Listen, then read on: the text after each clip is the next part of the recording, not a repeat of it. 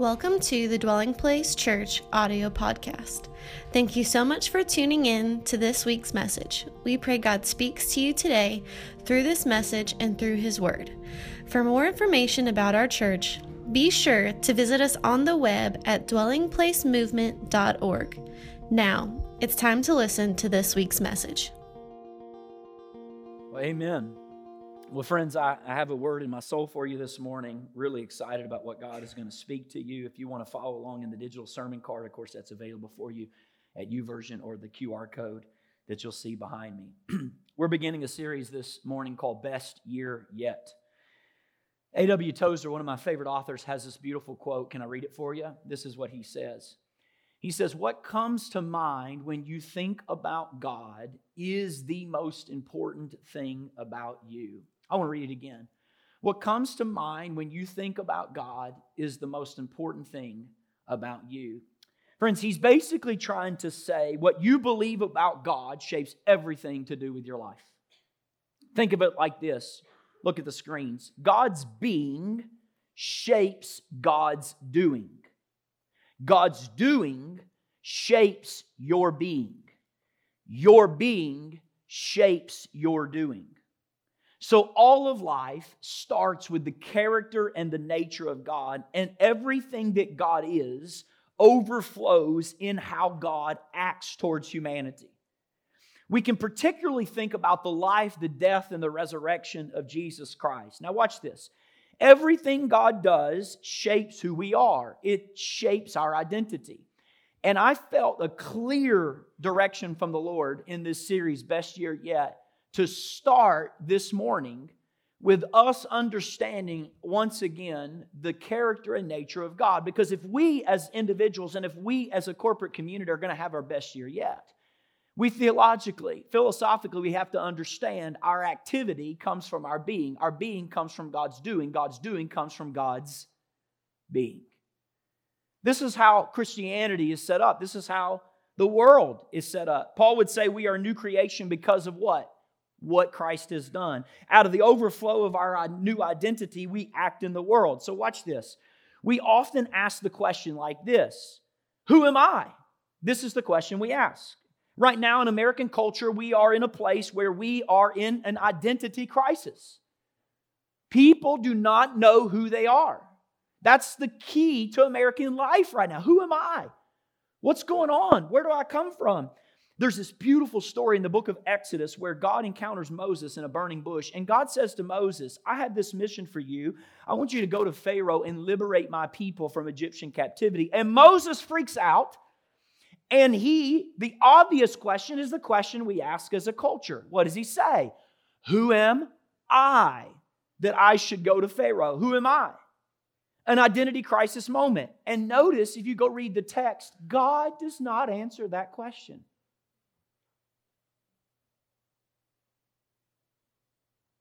God does not answer the question, who am I? Because it's fundamentally the wrong question. Life, best year yet, doesn't start with who you are. Doesn't start with who I am.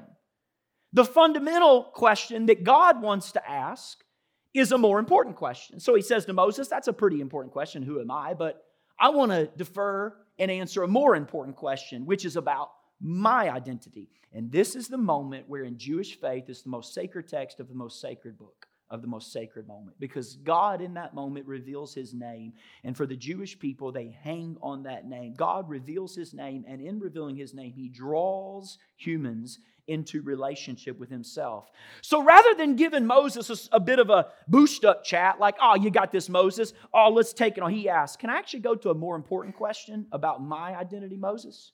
This is who I am. And when we contemplate who God is, that becomes the beginning of mission. Mission for us can't begin with who we are. Mission for us begins with who He is. So watch this, next slide, the overflow of God's identity, He acts towards us. And from the overflow of His activity towards us, our identity is formed. And from the overflow of our identity, we act in the world. In other words, the most important reality is the reality of God, not humans. Who are you? Who are you, God? what you believe about God, A.W. Tozer was spot on, is the most important thing about you. So I've got a question this first Sunday of 2024. What is God like? I'm going to give you 4 answers to that question today. But before we jump into the 4 answers, I want to give you point number 1 to kind of calibrate why this is so important. If you're taking notes, point number 1, lovers of God must know what God is actually like. Lovers of God must know what God is actually like. When you study someone, but you're not close to them, you only know about them. But it does not mean you accurately, intimately, or actually know them. Has anyone ever asked you before, hey, do you know so-and-so? And your response is just, well, I don't personally know them, but I do know of them, and I know about them because I follow them on Instagram. And so I feel like I know them because I've read 5 posts about them, and I know their stories, and I've seen their family. And when you're not close to someone, here's what will happen. You'll create a picture of what you think they're like, but that's not what they're like. And this is what social media does all the time. But it doesn't just happen with social media. It happens with God more than even social media. How do I know? I've been at this a couple of decades. If you don't take the time to pour through His Word, there's a Bible study reading plan for you out and available on the next steps, or better yet, dwellingplacemovement.org. Look over to the far right, Grow 2024. It's right there waiting on you. If you don't take this year to pour through the Scriptures and the Bible and let God say what God is like, if you don't personally take time to pour through the Scripture of God's Word and looking at God's Word and what He tells you He's like, here's what will happen. You will end up painting a picture of Him that is not true, and you'll call it true because you think that's who He is. But in fact, sometimes it can be the exact opposite of who He really is.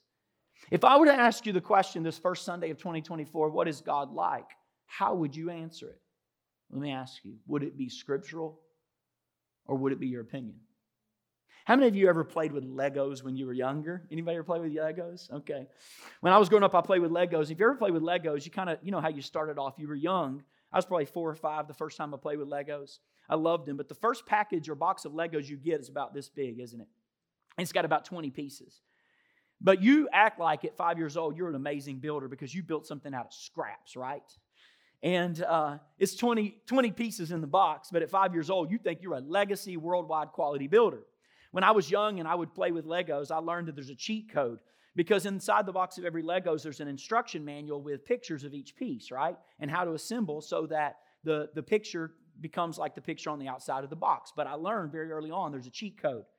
There's a way around the instruction manual. Now, here's what it was. You just rather than open the box, look on the front of the box. And because I'm a visual learner, I just look at the picture. And then I can put the pieces together, right? Well, that works, friends, when you only have 20 pieces. But once you move on to the Star Wars Destroyer, that's 3.5 feet long with 2,416 pieces, it's impossible to look at the front of the box and put it together. Let me tell you something. This is what concerns me about answering the question, what is God like? Too many of us are getting our answers off of social media. Too many of us are getting our answers off of what somebody said, what the box looks like, off the opinions of others, rather than going through the instruction manual or God's Word. So we end up going off of somebody else's painting or somebody else's perspective or perception of who God is. And there's nothing more dangerous than your life and my life in 2024 than to have a wrong picture of who God is. Nothing will destroy your life quicker. Nothing will mess you up quicker. Nothing will mess you up internally, emotionally, spiritually, physically than having a wrong perception of who God is. And it is impossible to build the Christian life when you build with Legos. You know, when you build with Legos, there's an instruction manual. And the first thing you would see in the first page is step 1. And it'll have all of the little listed items and how much you should have, right? But how many of us, when we're building something, we like to bypass the instruction manual altogether? And just be honest, typically what happens when you roll like that? You get to the end of building and you got what? You got pieces left, don't you? And when you got extra pieces left, what we do is if you're like me and you have a hard time admitting fault, in that moment you convince yourself of one of 2 things. Here's number 1. They're just extra pieces. They're just extra pieces. They're not needed. And you look at everybody else, they're just extra pieces. Or you convince yourself that they were unnecessary pieces. That's right, we didn't need them, and yet the playground in your backyard is rocking and making creaking noises, and you've got 8 extra bolts left over. It's no big deal. It's no big deal at all. But here's what happens. We try to build important things called like Christ-following life all the time by bypassing God's instruction manual. Listen, God's Word is God's instruction manual for the life of following Jesus. What is step 1 when you play with Legos? The first page. What is step one of building the life of a Christ follower? Look no further than the first 4 words of your Bible. That's my message today. In the beginning, God. You want to have your best year yet? In the beginning, God. First Sunday of the new year, in the beginning, God. Not Craig. Not Craig's identity. Not Craig's activity. Not Craig's doing. In the beginning, God. We as lovers of God must know what God is actually like. We must know what He's like. Studying God is the first step in being a follower of Jesus. But as many followers, we want to jump to the good parts like He's not the best part. So what do? We want to study the gifts first, when step one is not to study the gifts, it's to study the capital G, giver of the gifts. Some of us think the best part is power, so we want to study the power of God, when step one is not to study the power of God, it's to study the one who has all power. Some of us are so excited, we think step one is worship. Listen to me. Step one is not even worship, because if you worship without studying God, you'll worship a God you don't know. Worship's not step one. Studying God is step one. Looking at God, learning of God, seeing God is step one. In the beginning, God. Lovers are learners. God, very early on in my Christian journey, began to tell me this is what He wanted from our relationship. Craig, I want you to devote your entire life to learning about me. And notice He didn't say, Pastor, I want you to devote your whole life to learning about me. This is not a vocational thing. This is a relational thing. It's not because I'm a pastor that I study Him. It's because I'm His son that I study Him. I want you to devote your life to studying me, Craig. Don't take their word for it. Take my word for it. We as lovers of God must be learners of God. Now, if you have a Bible, open with me to 1 Chronicles 28. I want to give you some context. King David's about to give Solomon, who's his son, the wisest words that I think a father has ever given his kid in Scripture. David is getting, at this time, it appears to be the wealthiest man on the planet, because David is about to give the single biggest offering in the history of humankind. Present day dollars, David gives a little over $250 trillion to the Lord to build the temple. I didn't say 250 billion. Okay? He's the richest man to ever live, and he's about to give, in modern day equivalent, $250 trillion to build the temple of the Lord. So he's the wealthiest man on the planet at the time. He could have told his son a lot of last words. You want to be the wealthiest man on the earth? Here's what you do. I thought about it this week. He could have told his son, you want to be the greatest warrior on the earth? Here's what you do. But that's not the words he says. King David is the best king Israel's ever had that's not named Jesus. He could have told his son, you want to be the best king that the world's ever had? Do these. You want to be the greatest warrior Israel has ever seen? Do this. But that's not what he does. Well, what words does he speak? Well, I want to show you this. But remember the backdrop. This is his dying words to his son. Verse 9, you ready? David says, Solomon, my son, learn to know the God of your ancestors intimately. No wiser words have ever been given from father to son. Learn to know the God of your ancestors. This is a tradition thing. Learn to know the God of your ancestors intimately, he says, and worship and serve Him with your whole heart and with a willing mind. Out of all the things David could have said to Solomon, who goes on to become the wisest man who ever lived, these are the words he leaves with his son. David is saying, if you want, listen to me, to be like me, this is the key to being me. You've got to learn to love the God of your ancestors, not intellectually, but intimately. And that's good for those of us who think that the learners of God can only be the smart ones. He says to get to know the God of your ancestors intimately. Well, Craig, the only ones who know God are the ones who are theologians. Well, listen, the word theology means study of God. And I just told you what I believe God says as a learner. A learner or a studier is a lover of God. So if you love God, you are automatically qualified to be a learner about God. I don't care what you got on the SAT. I don't care what you got on the ACT. I want to tell you my personal pursuit. When I get to heaven, I want to be the nerdiest one in God's presence. I want to be the one He looks at and says, you would not stop ferociously learning about me and asking about me and studying me and contemplating me and thinking about me and talking about me. You are obsessed with me. That's what I want to be. That's my personal ambition. I want to know God for who God is. You are always listening for my word. You're always listening for me to mumble to you. I want to show you a part of myself that I've never shown you before. Lovers are learners. Point number 2, what is God like? First of 4 answers today, God is transcendent. God is transcendent. If you go to 1 Chronicles 28, go to the next chapter to 1 Chronicles 29. David's now giving the single largest offering in the history of humanity. And if you're wondering why he does it, just read it. He tells you exactly why he does it. Part of what he says, would you follow along with me on the screen? He says, yours, O Lord, is the greatness. Meaning the implication is all greatness is yours, Lord. He says all greatness is yours. All power is yours. All glory is yours. All victory is yours. All majesty is yours. Everything in heaven and on earth is yours, O Lord. And this is your kingdom. We adore you as the one who is over all things. The word transcendent means beyond. Everybody say beyond. This is one of the verses in the Old Testament that's tied to the attribute of God's transcendence. He is so big that He is indescribably beyond all that is or ever will be. Now, one of the things that Christians will often say from time to time are these words. Well, Pastor Craig, I feel like God is so close to me right now. This is and can be true, but we must keep this statement in proper perspective. When we don't have the proper perspective of God when He feels close, the closer or the more close we think God is, the easier it is to believe the lie that He's like us. Now, I want you to show you the juxtaposition of the balance you're supposed to have as a student of God. Notice what Jeremiah 23 and verse 23 says. God says, am I not a God near at hand and a God really far from you at the same time? Did you see what He said? Am I not Emmanuel, God with you, and yet the God who's transcendent beyond you? God speaking, asking the question. He says, here's how big I am. I'm simultaneously right next to you and so far beyond you that I'm the furthest possible distance away from you, and everything in between all at once. Mind blown. This is who God is. Now, for a moment, would you follow with me? I would like to just walk you through the Scriptures about who God is. I don't want to talk about us for the next few moments. I'm going to talk about Him. With an open Bible, we realize God is a spirit. You haven't seen God. Nobody's ever seen God. Now, it is true, of course, in the Bible, that the Bible speaks about His hands, but that's just a way of getting it over to our poor minds that God is powerful.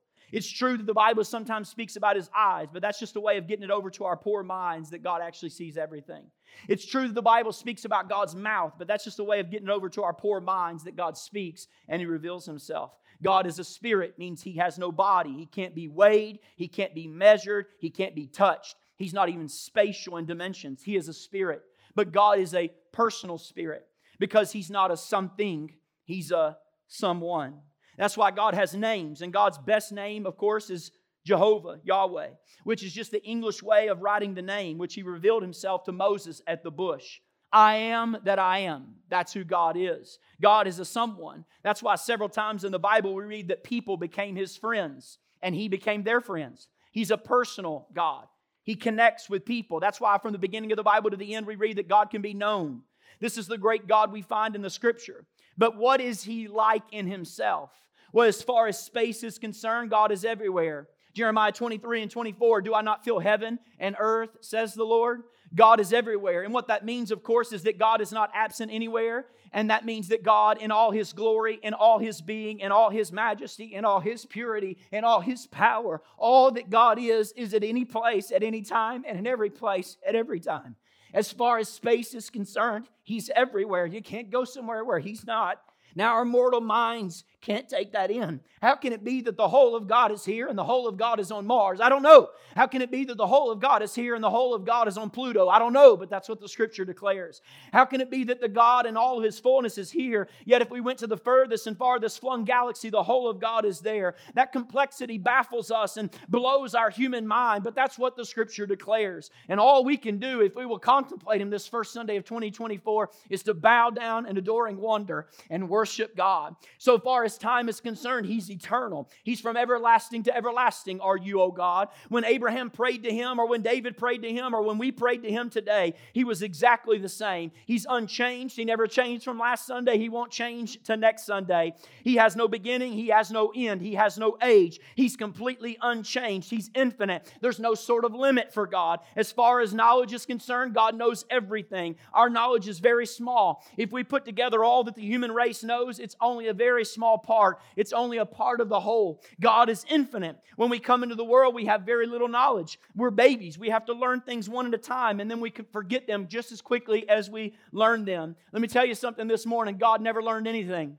God never learned one thing, ever. He's never, ever learned. There's nothing that He does not know anywhere. He sees all things as they really are. He sees all things as they really are all the time, at all places. As we read in the Scriptures in Psalm 147, His understanding is infinite. And that means, of course, if you're in here today and you're unconverted, it is impossible for you to deceive God. You can deceive your parents, you can deceive the people around you, but God knows everything about you. He knows every detail of your life, every circumstance of your birth. He knows it all. He does, as far as His power is concerned, whatever He chooses. Psalm 115 and verse 3 says He does whatever He pleases. The book of Daniel, He does according to His will in the armies of heaven and among the inhabitants of the earth. No one can restrain His hand or say to Him, "What have you done?"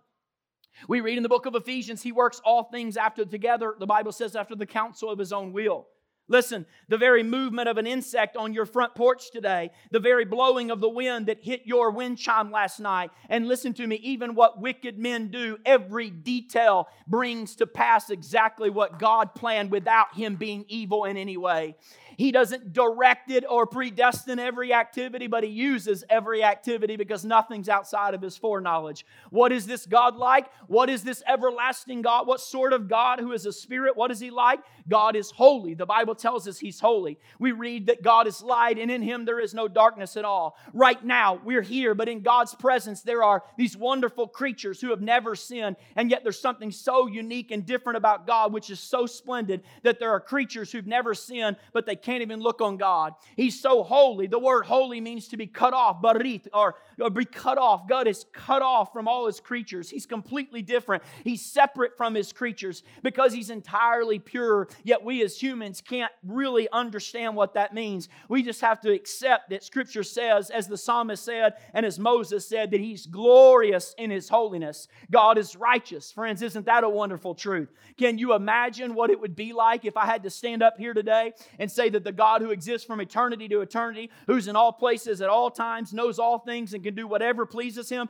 Wouldn't it be a terrible message this first Sunday of 2024 if I had to tell you that God is wicked, or that God is power hungry, or that God is tyrannical? But thank God I don't have to tell you that this morning. He's holy. Everything about Him is pure and right, which is the next word. He's righteous. We read in Psalm 145, the Lord is righteous in all His ways. Have you noticed I ain't talking about you and I ain't talking about me? And the more I talk about Him and you contemplate Him, your doing's going to change. Your being's going to change. Your activity's going to change. Your mindset's going to change. He's holy. He's righteous in all He does. He can't do anything wrong. He can't think a wrong thought. He can't speak a wrong word. He can't do a wrong act. Everything, absolutely everything God does is right. When I read the Bible, I breathe a great sigh of relief, because wouldn't it be a terrible thing if this great, infinite, eternal God did even one thing wrong? But that's a fear I never have to nurse. He's righteous in all His ways. He can never be blamed for anything. He's loving. Everybody seems to know that. The Bible says that God is love. But it doesn't say, by the way, that love is God. Don't say that. That's the perversion of our culture. Don't know God, you don't know what love is. If you don't know God, you can't really know love for your spouse. If you don't know God, you can't really love the people around you. God is love. We read in Exodus, the Lord God merciful and gracious, long-suffering and abounding in goodness and truth. He's slow to anger. We read in Micah and Joel that God of His great kindness shows Himself. God is love. Why do so many people stay away from Him? If God is good and the Lord is good to all, isn't that marvelous? Thou art good, David said, and you do us good, he said in the Psalms. Now, ordinary men and women that live in your neighborhood, they consider God to be their enemy. They would rather get out of their life. Yet, let me tell you something, God doesn't strike them down. They're their lungs still beat. Their lungs still breathe this morning. Their hearts are beating in their homes this morning. Their minds still think. He gives them rain and sunshine, and they've never given one thought to Him. He gives them fruitful seasons to enjoy, and sometimes even gladness of heart in their families. He sends into the world laughter. He sends into the world kids. He sends into the world joy, and He's actively good to them. The harvest still ripens for them. They still get a paycheck. The bread is still made. Food is still on their dinner table. But let me tell you something. The greatest proof of God's goodness is that He loves to forgive His enemies. And He does so when they come asking for mercy. God does. God shows mercy. God shows grace to those who call out to Him. This is our God. The Bible says, you, O God, or you, Lord, are good and ready to forgive, abounding in mercy to all those who call upon you.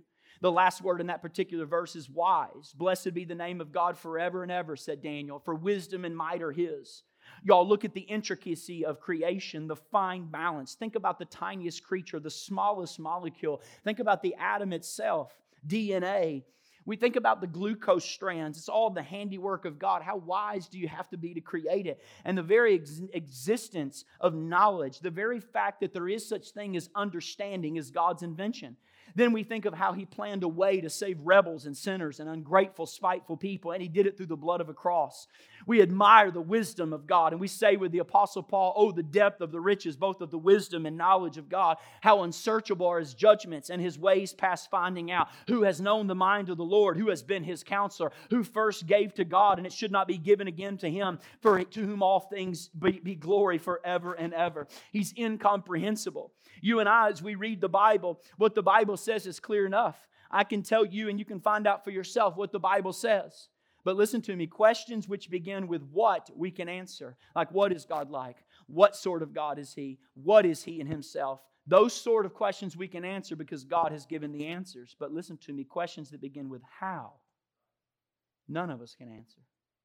How is it that God can be in all places at all times in the wholeness of His being? We can't answer that.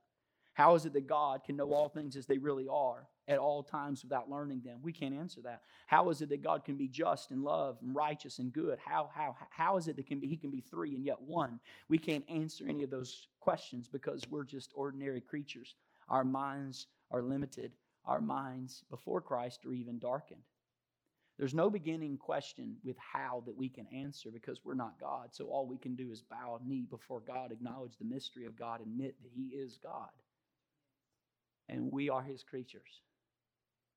You know how many galaxies scientists say now, based on our newest technology with telescopes, exist? They used to say with the best technology, 150 billion galaxies. I was impressed with that, but now the number's over 2 trillion. And the Bible says, if you're here for Christmas, that God measures the galaxies with 2 fingers. The next time somebody in this church emails me and says, my problems are huge, I'm going to send you a picture of me going like this.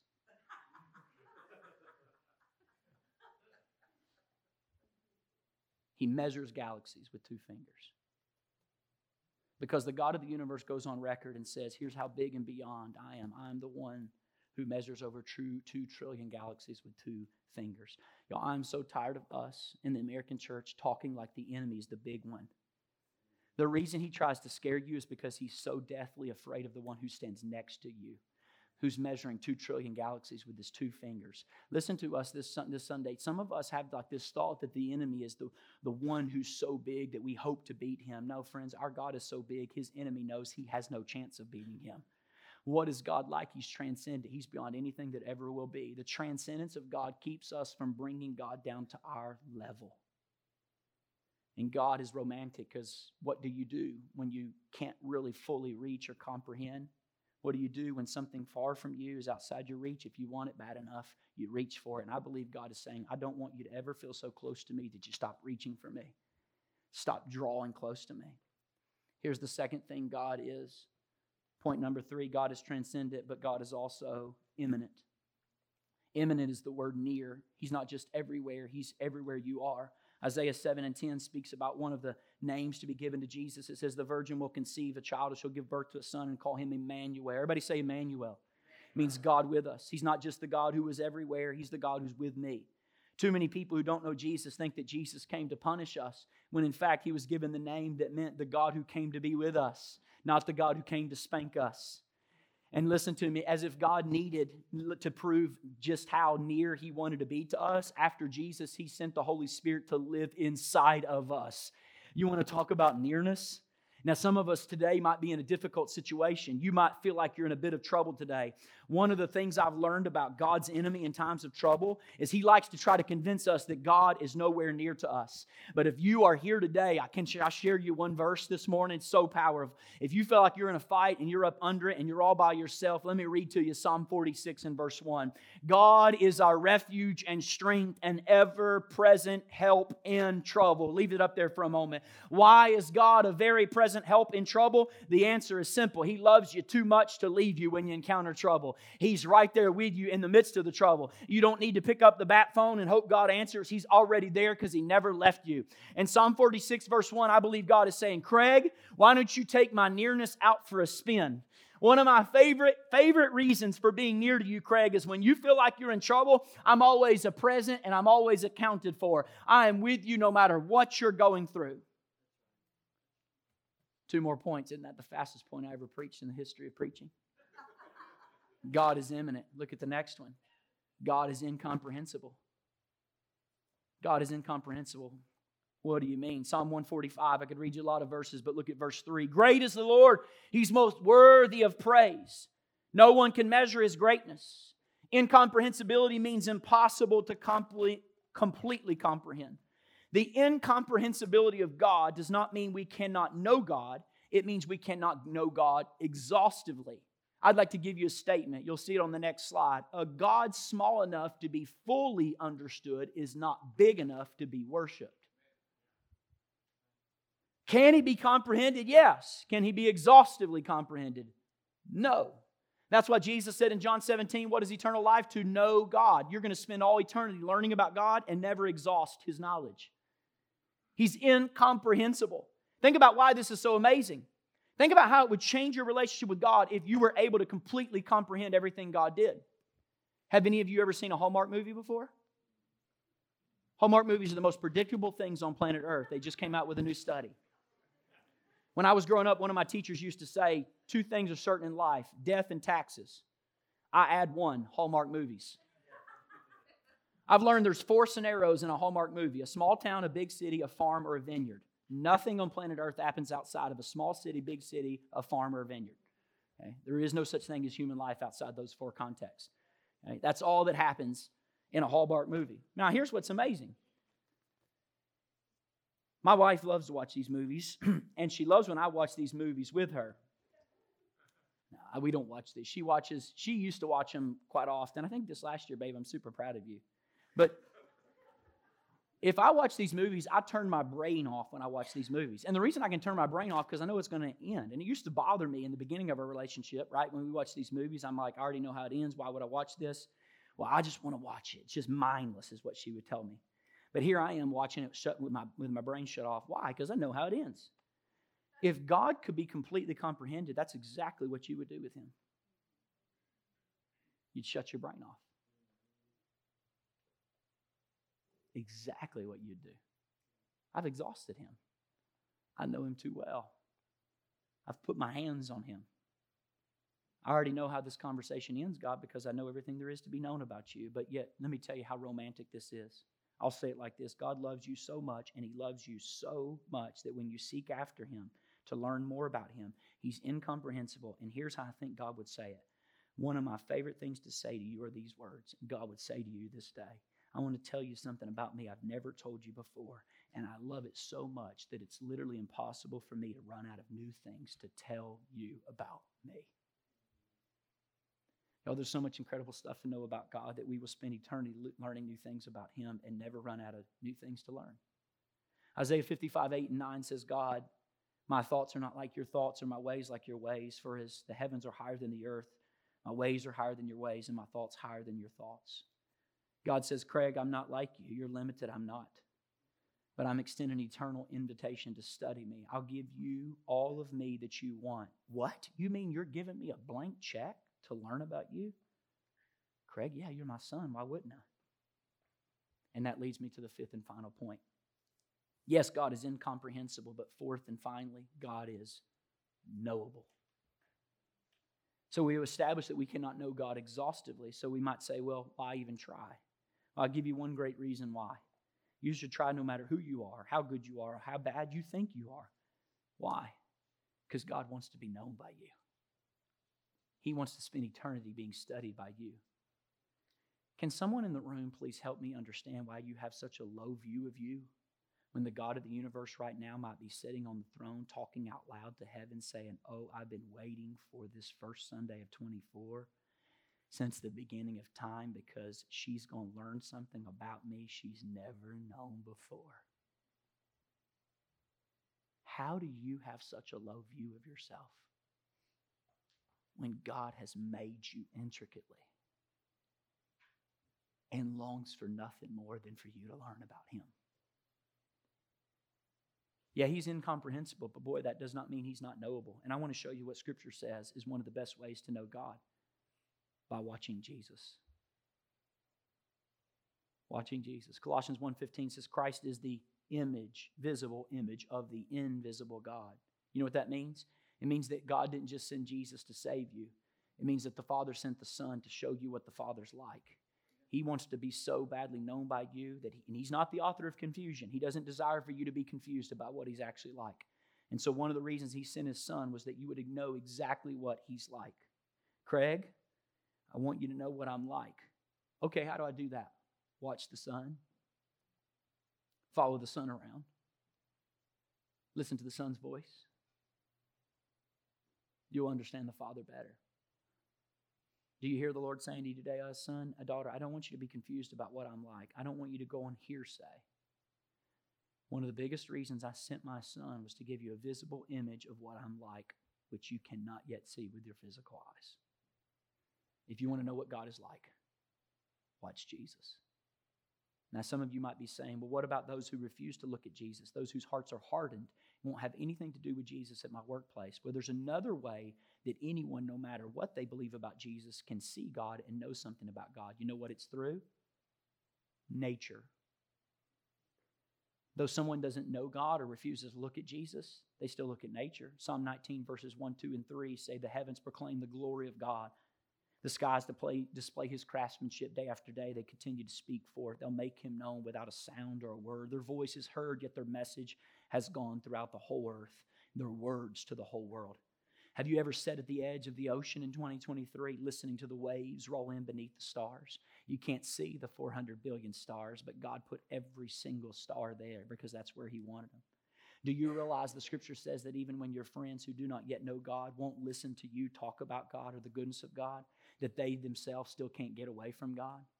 Someone who does not know God, no matter what they believe about God, they encounter God every time they encounter something the Creator invented.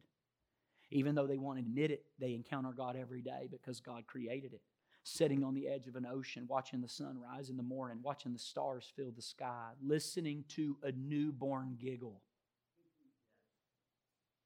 Every day encountering a small piece of a really big God. And He is so badly wants to be known that He displays His awesomeness to those who cannot even yet hear His voice. And I'm going to tell you, friends, only a God who deeply and badly wants to be known does stuff like that. Come on, Kobe. Let me close with this. In the beginning, God. Say it with me. In the beginning, God. Imagine just in a few moments I had everyone stand and I'm about to dismiss you. Just before I dismiss you, the most famous person you can imagine them right now. Most famous person that you can imagine walks through those doors right there. And everyone starts looking in that direction. And everyone starts freaking out. This is the most famous person you can imagine. What? Does this person go to Dwelling Place? I knew I liked this church for a reason. Most famous person you can imagine walks through those doors and you notice them. It's the person you wanted to meet for decades. And you're trying to play it cool. But your heart's racing a little bit and you think, this is my chance. I'm going to meet the most famous person I could ever imagine. And just as the reality of that moment is setting in on you, the most famous person you can imagine doesn't just come to another room. They start walking at you. And you thought your heart was racing before. They walk right to you at your seat, standing where you are in this room. And just as the reality, you don't give them a chance to talk. You think this is my moment? Can I please take a picture with you for my Instagram page? And the most famous person that you know and can imagine, you hold up your phone, they slap the phone out of your hand, and they say, there's time for that later. I'm here because I wanted to meet you. What? Yeah, I wanted to meet you. I've actually got a couple of hours before I need to head out for a meeting in the West Coast. You want to go down the street and grab some coffee with me at Black Rifle Coffee? What? Yeah, let's go hang out for a couple of hours. And here are the ground rules. You can ask me anything you want about me and I'll give you the answer. I'll hide nothing from you. What do? You race down to get coffee. You leave. You're not dismissed, but you're sent. And you go down to Black Rifle Coffee. And 6 hours go by and you feel like you're in heaven on earth.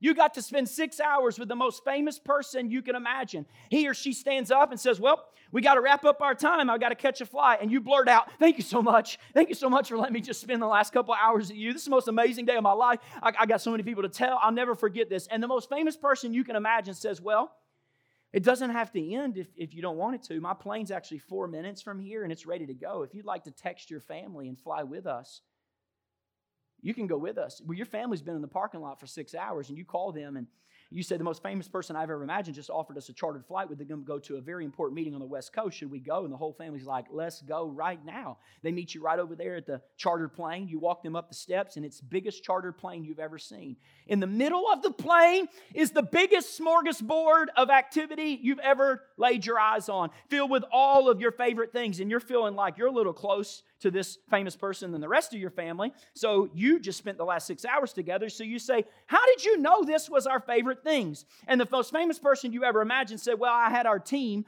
stalk your social media pages, and I had them make a list of your favorite foods and items, and I've flown all around the world to make sure they're on this table for this flight.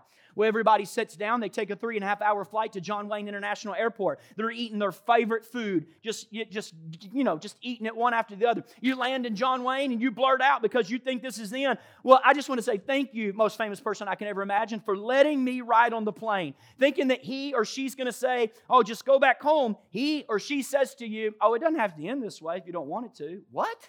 Yeah, you can come to my meeting with me. I can't sit in that meeting. You told me you're going to the biggest power players in the world. Yeah, you're my +1. Come with me. So you go, and you sit through this really important meeting, pinching yourself, going, I can't believe I'm hearing this conversation and learning the stuff I'm getting to learn. At the end of the meeting, the most famous person you can imagine comes over to you, and you're thinking it's over, so you blurt out, thank you so much for letting me sit in this important meeting. I'll never forget this day. And he says, oh, it don't have to be over if you don't want it to be over. What? Well, it's nighttime. What are we going to do? Oh, you can come back to my house and stay. I got a really, really large house. And one of your children blurts out, how large? Famous person says, oh, it's about 260,000 square feet. And I had my team set aside an entire wing for you and your family. Oh, my God. Y'all, I don't care at all really about famous people, because David got it all. He said, the fame is yours. The most famous person in the earth pales comparison to God, the most famous one, who will always be wherever you go. He chases you. And every day, I can't imagine why somebody would go through 2024 and not get on the plane and listen to his voice and talk to him and sup with him and dine with him and engage him. He's the most famous person anyone has ever dreamed possible. And I think it's about time that you changed whatever needs to be changed, so that in the morning, tomorrow morning, when the most famous one who ever will be starts your day saying, hey, there's a lot of things I could do today, but I've decided the one thing I want to do is I want to spend the day with you. That 2024 will be a year you get on the plane, enjoy the meal. Ask the questions. Whatever you do, don't say no. He's trying to show you what he's like every time he invites you to spend time with him. Would you bow your heads and close your eyes? God, you've been on record and you said if you look for us, we look for you wholeheartedly. You'll come after us. You'll find us. We'll find you.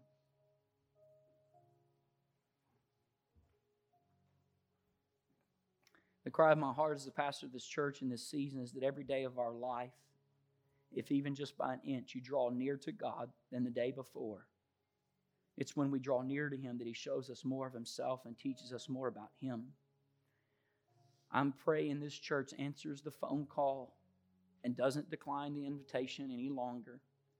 that you get in the plane, fall asleep in the seat next to him, right up next to him.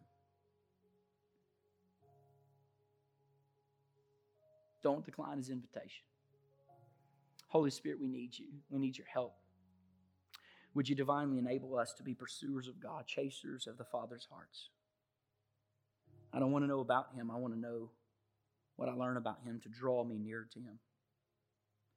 And God, may we as your children be known for our obsession for you. You're the God who longs to be known by us. May we chase you in 2024 like never before. In Jesus' name.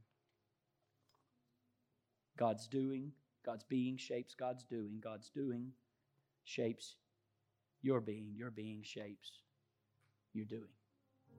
May this be our best year yet. Thank you so much for listening to this week's message. If you would like more information about our church, be sure to visit us on the web at dwellingplacemovement.org.